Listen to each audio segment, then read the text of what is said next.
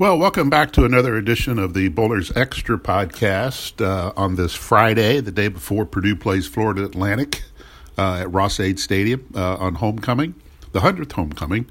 And probably you are aware by now that Aiden O'Connell, the quarterback for Purdue, is a game-time decision after he had suffered an injury against Syracuse. Now, I was told the injury came early in the game, but obviously he was able to finish the game, and I think it was 39 of 55. He put up good numbers through 3 touchdowns, 2 to Payne Durham, 1 to Charlie Jones.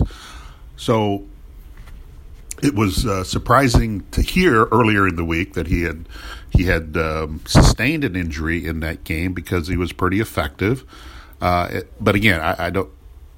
Based on information I found out, he was injured earlier in the game. There was speculation and people trying to figure out when he got injured, when he got sandwiched on the pick six, which would be a natural thing to think. But, again, it could have happened that time, could have happened earlier.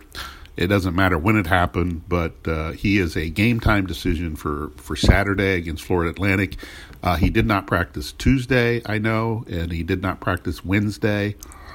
Unlikely that he practiced Thursday. Now, it's possible that he goes through warm-ups on Saturday or test it at some point Saturday because it's a night game to see if it's possible that he could go. I think today on Friday there was some talk that he had tested it again to see if it would be a problem, and and that's where it goes to a game time decision. Now, all of this could be just a tremendous smokescreen, and they don't plan on playing him, which is kind of where I would come down on the situation. It's a non-conference game. You got bigger games coming up, including next week. You don't want to run the risk of losing O'Connell for more than one game for an extended period of time. You've already suffered a key injury to Jalen Graham, who's been out, and that was an impactful injury last week because if he's on the field, I think Purdue wins that game. So you're going to get him back in a week or two. You don't want to lose O'Connell for a long period here. So, the best, when you look at things, the best case scenario in my mind is for him not to play unless his injury is healed to the point of where he's not at risk of suffering further injury. Now, there'll be speculation of what the injury is. I'm not going to get in that realm because you're talking about football, you're talking about people targeting guys with injuries, so it's just best that that that he suffered an injury and that it needs to get healed up, and we'll see if that is in time for Saturday. But why would you risk it? Why would you risk putting him out there and suffering, more longer-term effects? I just don't think that would be wise. The question, Austin Burton would be your starter if O'Connell can't go.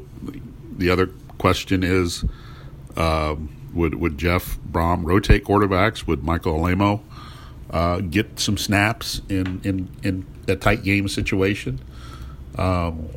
So you do have some other options there. Burton doesn't have a lot of sample work with Purdue other than mop-up duty. He was involved in the wacky 3-quarterback rotation when Purdue beat Iowa last year, and he's been in and out of games when Purdue's tried to generate some more rushing yards because Burton is more of a runner. That's his strength.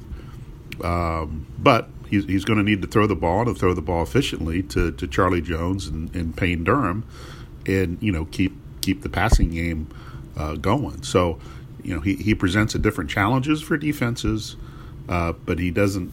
He just hasn't done it a lot.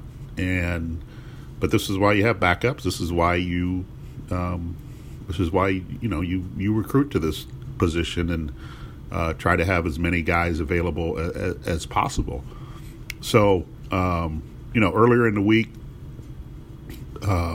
you started looking at things, and you saw the point spread was, I think Purdue had opened as an 18-point favorite, and it went up to as high as 20.5. But then I checked last night, and I checked again this morning. It was down to 17.5. So something was in the works. Word had started to leak out that O'Connell may not play, and then money started coming in on Florida Atlantic, and I think that raised a lot of red flags across the country. And then more people started asking questions as far as what the deal is, and and that's an important element of this whole injury report thing, the gambling that is now legal and associated with college athletics. Pro sports have an injury report. They want everything on the up and up. Schools are left to decide whether they want to do an injury report or not. Some schools in the Big Ten do it. Others don't. Purdue technically does not do an injury report. Jeff Brom is usually his own injury report, but he had told us on Thursday that they'll have multiple game time decisions for Saturday's game, and that's kind of the extent of what the injury report is this week. There's been other times where he said King Daru would be out last week, and there were some other guys that were out, and that's the way Purdue elects to handle it, and that's kind of what you go with. But you run into situations like this where your quarterback, is questionable whether you're going to play or not, and then you have money involved, and you just gotta, you gotta try to be above board as much as possible because of all that, because you don't want, things coming back and haunting you in the end. But a significant development heading into Saturday's game, a game Purdue should still win regardless of O'Connell plays or not. Offensively, they have the weapons to move the ball on the ground a little bit better.